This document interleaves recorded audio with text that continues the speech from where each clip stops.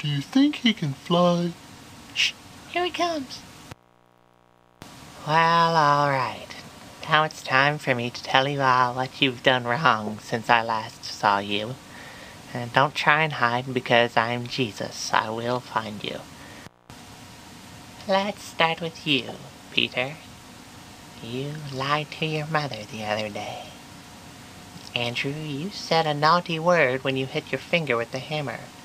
James, you laughed at him when he hit his finger.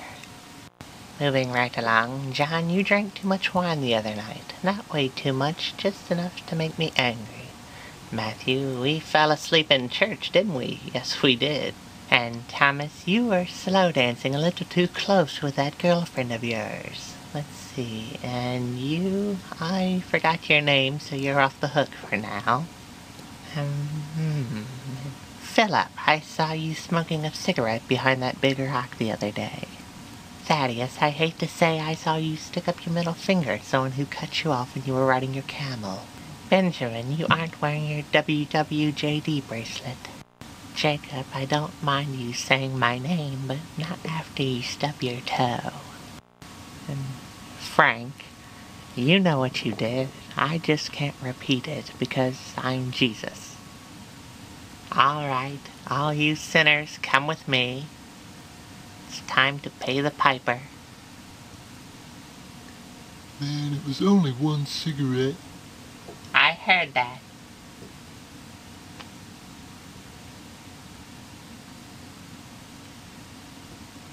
Look at all these sinners.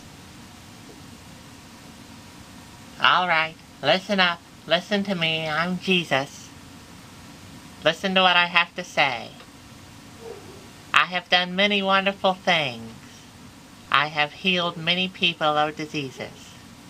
I have performed many miracles so that I can tell you this. You're all evil. There is no hope. That's it. Thank you.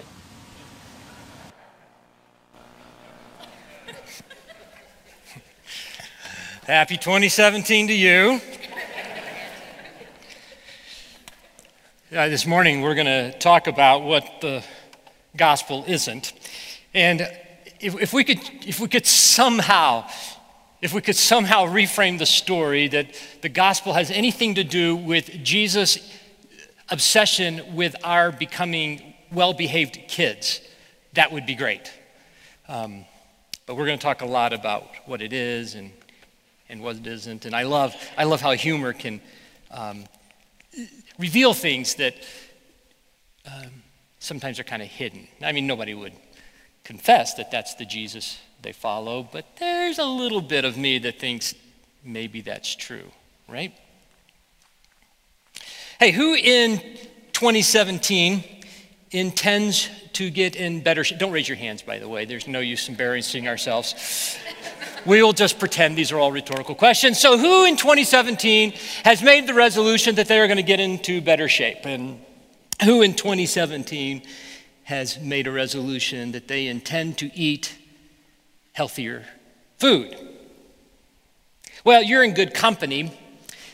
They do market research, people and economists do research on this stuff. And beginning January 1st, there is a surge, as you perhaps already know, in gym memberships, and there is a decline in McDonald's consumption. But did you know that they know the exact date when that will change? I was listening to an NPR report, or maybe it was Freakonomics, I can't remember, but it was February 7th. February 7th, they predict that the increase in gym membership and the decline in McDonald's will shift. And on that day, things will begin to almost immediately normalize. I admit that part of what motivated me to have our conversation this morning was my own,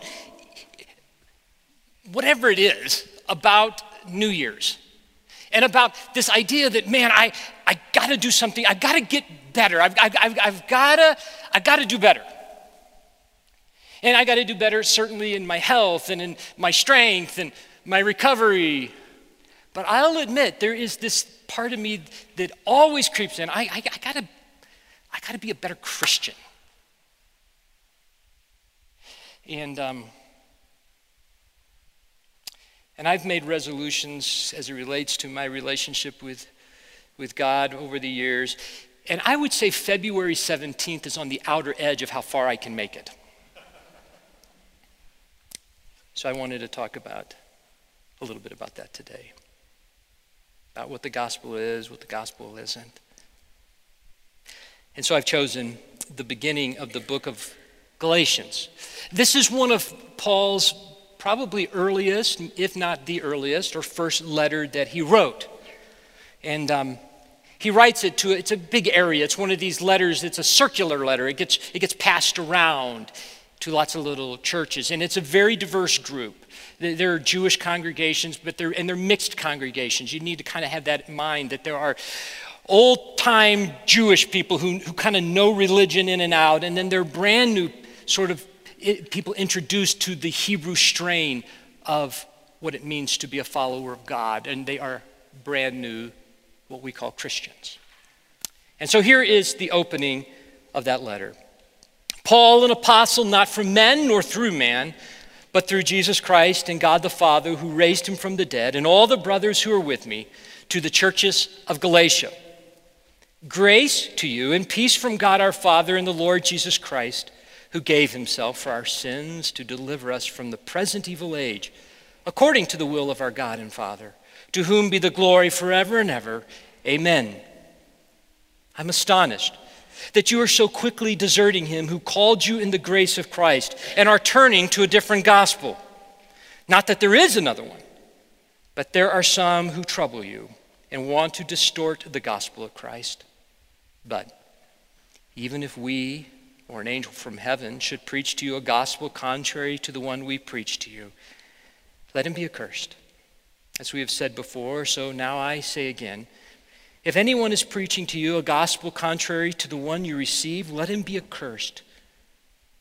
For am I now seeking the approval of man or of God? Or am I seeking to please man? If I were still trying to please man, I would not be a servant of Christ. It's a little preface because this is in some ways, my favorite conversation to talk about the gospel. The gospel it means good news, but it is a basket term that I think means, in some ways, the summary of all that God intends for us, all the goodness that God wants, all that the Bible talks about. In some ways, I think you could call the gospel. But as I do that, I want to be careful, and I'll just confess my own sort of, not confusion, but it's like, how do I put into words? And so I want to read just from the end of Colossians, just to give you an idea. And this is Paul at the very end. He says, at the same time, pray also for us that God may open to us a door for the word to declare the mystery of Christ, that I may make it clear, which is how I ought to speak. And I just love that he's not asking that he could somehow not make it mysterious, but that he could present the mystery of it clearly. That's kind of what we're talking about. It seems incompatible, but it has been my experience with the gospel. Sometimes it feels clear, and yet at the same time when I try to articulate it, it is mysterious. It's something I can't quite put into words. All right, so I'm going to identify for you what I have identified as just 4 different kinds of gospel. And the first that I've both experienced, and I sort of see in these passages, what I call the sentimental gospel, or this idea of a sentimental love. My daughter has me on a new health regime, and it's helping. And part of that, she has introduced me into, I don't know if you've ever heard of kombucha. Anybody here ever had kombucha? Yeah. It is vinegar, just so you know, okay? It's just vinegar that's more expensive. And but I got some kombucha, and I drank it, and then I just have to read for you this description of GT's kombucha. Rejoice. Everything I'm going to read is actually on this bottle. Rejoice This is a live food. We believe that good things come from small beginnings, and that's why we make our kombucha in the same small batches I used from the start in my mother's kitchen. Oh, that's dear. Our batches are small enough to hug, which we do because, in bold and italicized, love is our number one ingredient. In the ingredient list, it says these words, that it is GT's organic raw kombucha, fresh pressed ginger juice, and 100% pure love. If you drink this product, you will get electrolytes, polyphenols, and enzymes. But in addition to that, it also says you will rebalance, reawaken, rethink, rekindle, redefine, rediscover, reimagine, relive, repurpose, reinvent, reclaim, recapture. Why? Because it is packaged with love. I will confess, I'm just kind of over the word love. This is terrible to confess. As a minister of the gospel, as a follower of Jesus, I'm just tired of the word love. What happens to me often sometimes in conversations is I get what it feels, it's just a trump card. Hey, I just love. And what I hear them saying is, I got kombucha. I have this sentimental idea of really good, warm feelings. And I do not believe that is love. Often when I hear people talking about I just want to love, I don't think it has anything to do with how the scriptures would describe love. I was channel surfing, and I don't know if you channel surf, I channel surf, and all of a sudden something just captures you and you get mesmerized. And I was watching this show called My 600-Pound Life. And I was mesmerized, and it's really redemptive, beautiful, hard stories. And one of the stories I was watching was this young man who was, for the most part, immobile and bedridden. And the people who are doing this intervention are talking to his mother and asking, well, because you see, the only way he has gotten the food and fed the addiction that he has is his mother brings it to him. I saw 2 chickens, in addition to all the other things that would go with a chicken dinner and a huge dessert at one meal. And they asked her, why do you do that? And she said, because he cries for it, he begs me for it. And because I love him so much. And it startled me.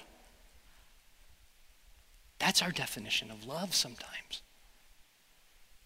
Kathleen and I were talking. It just reminded me before the service. She was asking me about how this is going, and she and I have had both. We've had healthy, and we were talking about. Now let me be careful. Is anybody here a physical therapist? Dang. All right, I'll just move on to the next point. No, honestly, what I was going to say is, you're horrible people. You do horrible things. I have not yet gone to my therapist, and they made me feel good. But my therapist loves me. It was so funny. I was just thinking. Yesterday, I had this weird turn of a corner, and I was beginning to walk without my crutch and without near the kind of pain, and I could walk sort of independently and I can't roll my foot yet, but I could put full weight on my foot. And I told my wife, oh my gosh, it was like at 2 o'clock yesterday afternoon, all of a sudden, something was different. And you know why? It's because my demonic therapist, who hurts me every time, you get the point. Love is not sentimental. Listen, I want to read for you. I haven't completely researched. I don't remember anywhere in the book of Galatians, I could be wrong, I don't remember the word showing up. But I think it's all over the book. And I think it's all over when he talks about this gospel that he loves. And what he talks about in this gospel is captured in these first few sentences. Listen to what I call description of love. Grace. Grace is a word that describes love. It is all of God giving to you. And what is required of you? Yeah, that's right, nothing. And he gives to you grace and peace from our Father and our Lord Jesus Christ. How does all that happen? Who gave himself for our sins. The love of God is impossible to be divorced from the sacrifice of Jesus.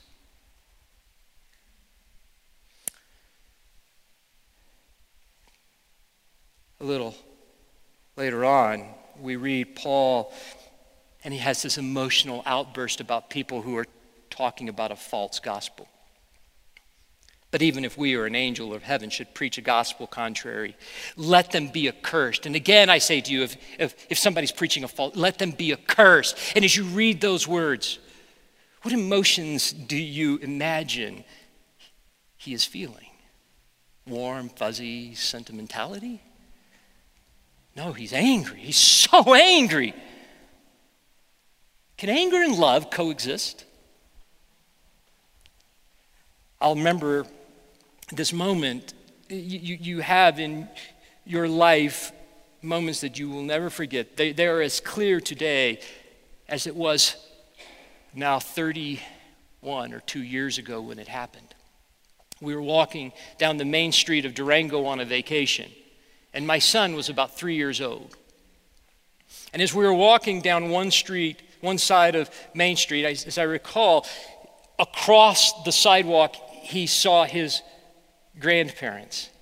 And as soon as he saw them, he jerked away from me and he ran towards them, going between two parked cars. And I immediately saw the car coming, which slammed on its brakes and barely missed him. When I got to my son, I don't know, I can still feel the adrenaline, I can still feel my body shaking, and I can still feel myself screaming at him. Now, I'm not saying that was the best expression of my love, but I am saying there was nothing in me but love for my son that erupted in that anger. Why? Because I knew the consequence of what could happen. I know that I'm not saying this makes everything easy in the Bible to read. There's tough places in the Bible. And sometimes some of those tough places are related to it, are sort of the anger of God. But if you remember that God sees a consequence that you don't see.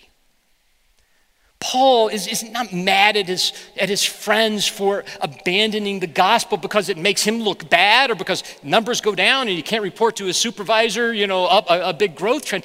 He's upset because he knows the consequence of a false gospel.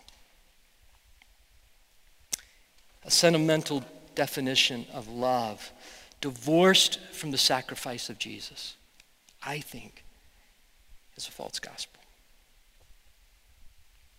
There is a religious gospel. Paul says in verse 6, I am astonished that you are so quickly deserting him who called you to the grace of Christ and are turning to a different gospel. Excuse me. I was rereading that, and I was remembering in my own life those conversations. I'm going to make a conjecture, pure conjecture,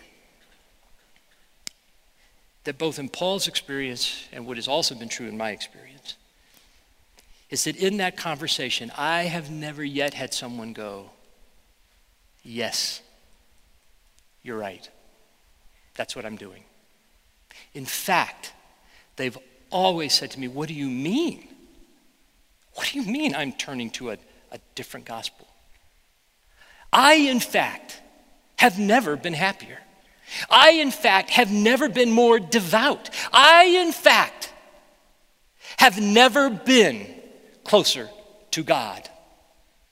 And then, in each situation, completely different, they would lay out for me a new religious practice that they had discovered.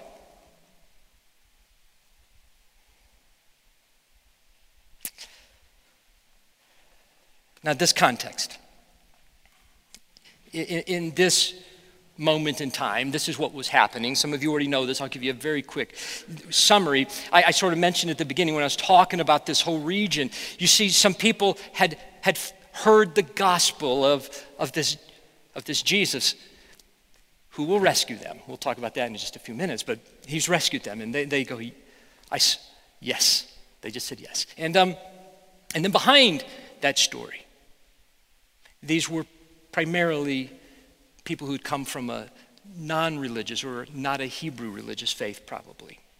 And the reason we know that is because behind the preachers of the gospel, Paul and others, were these people called Judaizers.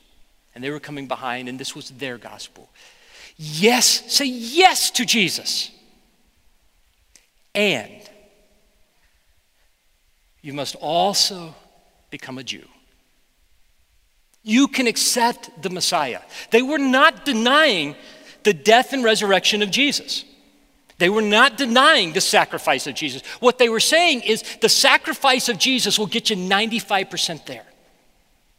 You need the sacrifice of Jesus, and you need to become a Jew. And the primary initiation, as we remember all the way back from Moses, the primary initiation into the Hebrew culture and the Hebrew faith was what? Circumcision. Now here's what's fascinating. People were going, that makes sense. You see, I think a religious gospel is more appealing than the gospel. I'll tell you more about why I think that is in a little bit. But think about this just for a moment. This was working. People were going, yes. Let's just go back 2,000 years ago. Let's just think about what they were signing up for. Yes, there was some surgical advances. But here's one thing they didn't have: anesthesia. It's a pretty brutal and horrific experience. And they said yes, because it makes sense to have Jesus plus. Everything I'm going to list for you right now is good. Nothing I'm going to list in this moment is bad. But I got to figure out a way to have this conversation in Denver 2017, because nobody here is compelled to go have that surgery. None of you wives or girlfriends, mothers or sisters are going to encourage the men in your life to have this religious epiphany and have this surgery. It's not going to happen today. Here's a short list of good things that sometimes can become the new gospel. The gospel of self-esteem, the gospel of Bible knowledge, the Jesus plus community, the Jesus plus yoga, the Jesus plus counseling. The list could go on and on. The list is infinite, quite honestly. It's the variable of all good things that we then begin to believe have the power to set us free in the way that only Jesus can. I believe that I know that it's easy to be misquoted, and I'll just take the chance. I don't think religion is necessarily a good thing. I think it's often harmful and destructive. That doesn't mean that within religious systems there are not good components. But in our world today, what I hear by far the most is that all religions are the same because, in a sense, they are all rooted in some ethic of love. And as the prime example, often it is given that Jesus, what we call the golden rule, you remember the golden rule most likely. Do unto others as you would have them do unto you. This is an expression of a way to love somebody that all major religions have a version, not at the exact quote, but something exactly similar to that. And then the extrapolation is, therefore, all religions are fundamentally the same. And I would say, I think all religions are superficially related to Jesus and Christianity, but are fundamentally different. And here is why.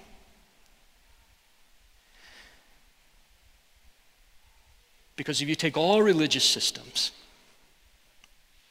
and if someone fails to keep their version of the golden rule, what is the consequence? It is alienation from God. But in the Christian system, if we fail to keep the golden rule, which we do, what is the consequence? It's hard on our soul. It's not good for us. But there is zero impact in my relationship with God. This is my definition of religion. Definition of religion is a seemingly good system that you must first perform to then have the experience of being loved and connected to God. And I hope you know that our gospel is, in fact, the repentance of any religious system. The repentance of, I believe what is good. What that means is I changed my mind. I confess. I agree. I was wrong about that. That there is nothing I can do to be loved and accepted by God. And our first point about the gospel of sentimentality, I believe only God can define love, and he defines that as sacrifice often. And he at least models it in the life, death, and resurrection of Jesus. And I believe only God can define ultimately what is good, and he is good. And what does he require of you? More sacrifice? No. Any gospel that implies you must in some way earn it, I think is a false gospel. Let me ask you a question. Don't answer out loud. What is a Christian? Now, I'm getting really picky, and we're all, language is always going to betray us in a sense. But it's really interesting. I've noticed in these last several years something people say that is true, but I'm curious about what's behind it. And when asked, are you a Christian? Here's what I hear people say: I am a follower of Jesus. I understand that there's a sense in which that's true. But I'm going to say it's a little bit maybe troubling to me, and I could be wrong. But let me explain why. Because you see, there is a gospel, a false gospel, that is ego-friendly. The ego-friendly gospel is one in which your ego remains intact. What's the greatest barrier to the gospel? What is the greatest barrier to people coming to faith in Christ? Why would people abandon Jesus and the freeness of it all to get circumcised or to work harder or to enter into a system which ultimately will fail them?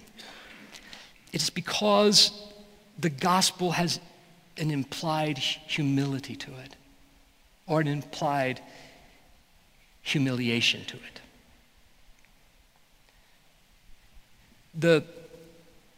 The opening passage, which I think is capturing for us the gospel, it says these words: that the Lord Jesus Christ, who gave himself for our sins to deliver us from this present evil age. The word deliver is also a word for rescue. I'll give you a couple of examples of what I mean. One is my recent accident. I shared with you some of the ins and outs of what happened. Wrecked my motorcycle. I'm up on Highway 72. As I'm lying there, then the first responders were the volunteer team from Gilpin County. And it was a large team. It was immediately clear to me. No, I'm sorry, let me back up. Let me share with you my first feeling other than pain after the accident. You might think it was fear. It wasn't fear. It was embarrassment. I was embarrassed. I was embarrassed that I wrecked my friend's motorcycle. I was embarrassed that people saw me. I was embarrassed primarily because I was helpless. I was embarrassed by it. And so as I was thinking back on it, it now informs what was going on, because you see that very first responder was a woman who I would assume was in training or not well experienced, and they were wonderful people, and they did lots of good things, and they were cutting my pants off, and they were cutting my shoe off, and they were trying to get me a little more comfortable by immobilizing stuff. But she said, "I need to give you an IV," and I thought that would be fantastic because I know what comes after that, happy juice kinds of things, and I was in horrible pain, and so so this woman who very clearly is new at this. I'm going into shock. It's a warm day, and I'm kind of trembling, and I'm shaking, and I'm in pain, and all of a sudden I'm trying to take care of her because I'm embarrassed, and so she starts poking me. I've given lots of blood. I've had lots of blood drawn. I've never had it's never been a problem, and she goes, "Oops, missed. Oops, missed. Oops, missed." And I'm so embarrassed. And so I just offer her my other arm. So she goes to this arm. Oops, oops. And finally, she and I both know she does one last one. And we both know she still hadn't hit it. And I know she hasn't hit it. And I'm telling her, that's fine, that'll work. I mean, one, I want her to quit poking me, but what, as I'm looking back, what it is, see, I'm embarrassed that I'm in this situation, that I need to be helped. When I got into the ambulance and the Boulder team came, and they were, they're paid professionals, and the guy starts to give me an IV, and he goes, "Whoa, I don't think that's in." I'm going, "I can guarantee you it's not in." And he took it out, and a second later, we were in and heading towards Nirvana. But anyhow,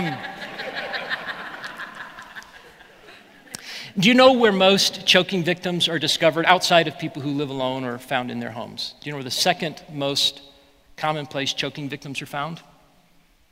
The bathroom of restaurants. Think about it. If you start to choke, what's your instinct? I'm embarrassed. I'm embarrassed. And when I'm embarrassed, I want to get away from people. I don't like to be embarrassed. I don't want people to see me. Now, if we're analyzing that, that's utter stupidity. And yet it's completely human. The reason the gospel is so difficult is not because it's difficult. It's because it implies this humiliation that you need it. I'm not in any way suggesting that God is asking you to humiliate yourself. That's not what I'm saying at all. What I'm saying is that the receiving of help is an act of humiliation. And that is what prevents the gospel. I may have the language wrong, but I think this idea of repentance, which has something to do with how I think about my life and my system of relating to God. That repentance has something to do with, oh my gosh, I'm not okay. I'm not good. It doesn't mean I'm not made in the image of God. It doesn't mean that I'm not fully embodied by the Creator. I've gotten around this, okay? This is a problem I've noticed. There's this theological debate, I'm going to invite you into it, about total depravity and the being made in the image of God. Here's how I've resolved it. From now on, human beings are 200%. 100% selfish and want to do their own thing, make their own God, and 100% created in the spectacular image of God and birthed into a garden innocent. That's how I resolve it. A little gift to you. From now on, if you get in that conversation, just say, yep, it's 200%. So anyhow, back to my thing. And so what I'm saying is when we confess I'm not okay, that doesn't mean that I'm not made okay. I don't know how it all resolved. I just know that it's something to do with my system is wrong. Any gospel that implies that you're just fine the way you are, it's not the gospel. Again, kind of circling back, you see, most often that argument has to do with religion. Think about Jesus' encounter with religious people. Do you remember in John chapter 3, one of his most famous conversations, Nicodemus, he's like the president of the synagogue. He's the head guy. And he knows the faith. He's devout. He loves God. As a matter of fact, he's so devout, he's seeking out Jesus. He's so curious. And he comes to Jesus. What do I have to do? This is where Jesus, if you remember, introduces the idea of being born again. This is where Jesus states those most often quoted words about God so loving the world that he gave his son, that whoever would believe on him. That's where all that happens. And that's interesting because what Jesus does not say to a man who loves God and is religiously devout and working it hard, he does not say, you're just fine the way you are. You're good, man. Double down. Keep doing it. Make a new resolution. Work harder. But ultimately, your religion that's good stuff. Every time Jesus encounters that. It's the antidote to that, which is, come to me. When Jesus said, my burden is light, he is contrasting that to the religious system of everyone, everywhere, over all time. All religion, in some way, will sneak in a burden that is unbearable by you. One more, this will go fast. There's just what I would call the popular gospel. This is what's difficult. Not always, for sure not always, but historically through time, beginning in this very early story of the book of Acts, the beginning of the story of the gospel spreading. People who shared this gospel, which has the implication of this. This is why the gospel is offensive. It's offensive in its premise because I need a Savior, and it is offensive in the execution. I can do nothing to save myself. That offense, historically, gets you jailed,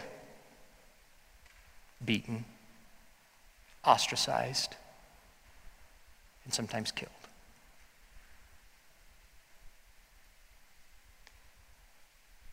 The gospel isn't popular. I think that's what Paul is alluding to when he says, "For am I now seeking the approval of man or of God? Or am I trying to please man? If I still were trying to please man, I wouldn't tell this gospel.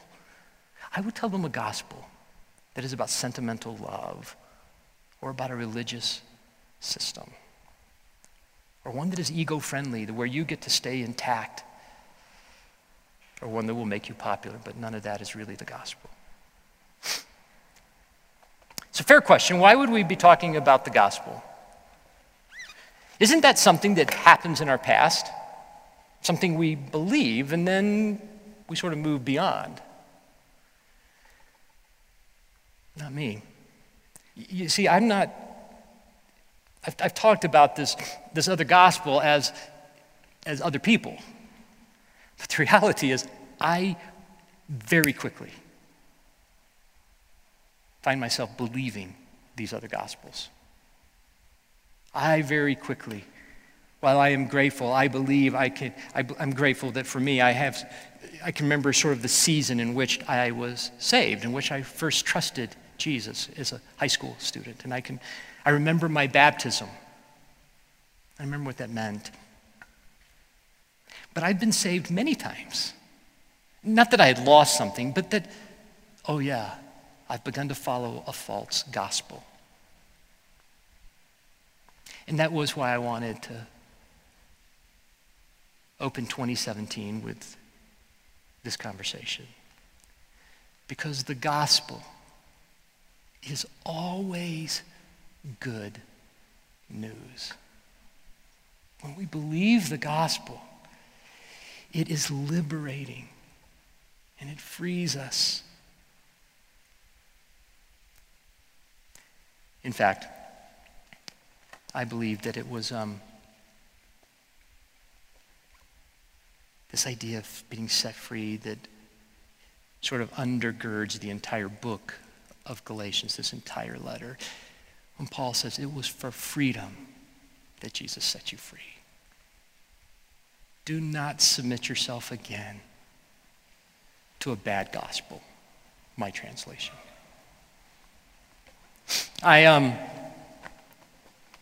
Of course, then have the perfect transition to the Lord's Supper. It is why each week, in fact, we rehearse the gospel. Why every time that we gather together here as a worshiping community, we tell the gospel.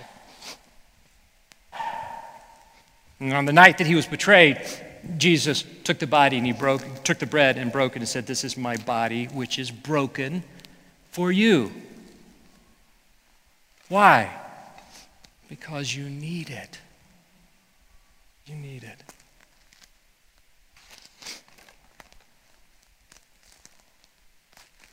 And this is my blood, which is the cup. Wine? Okay. So brown is wine? Okay.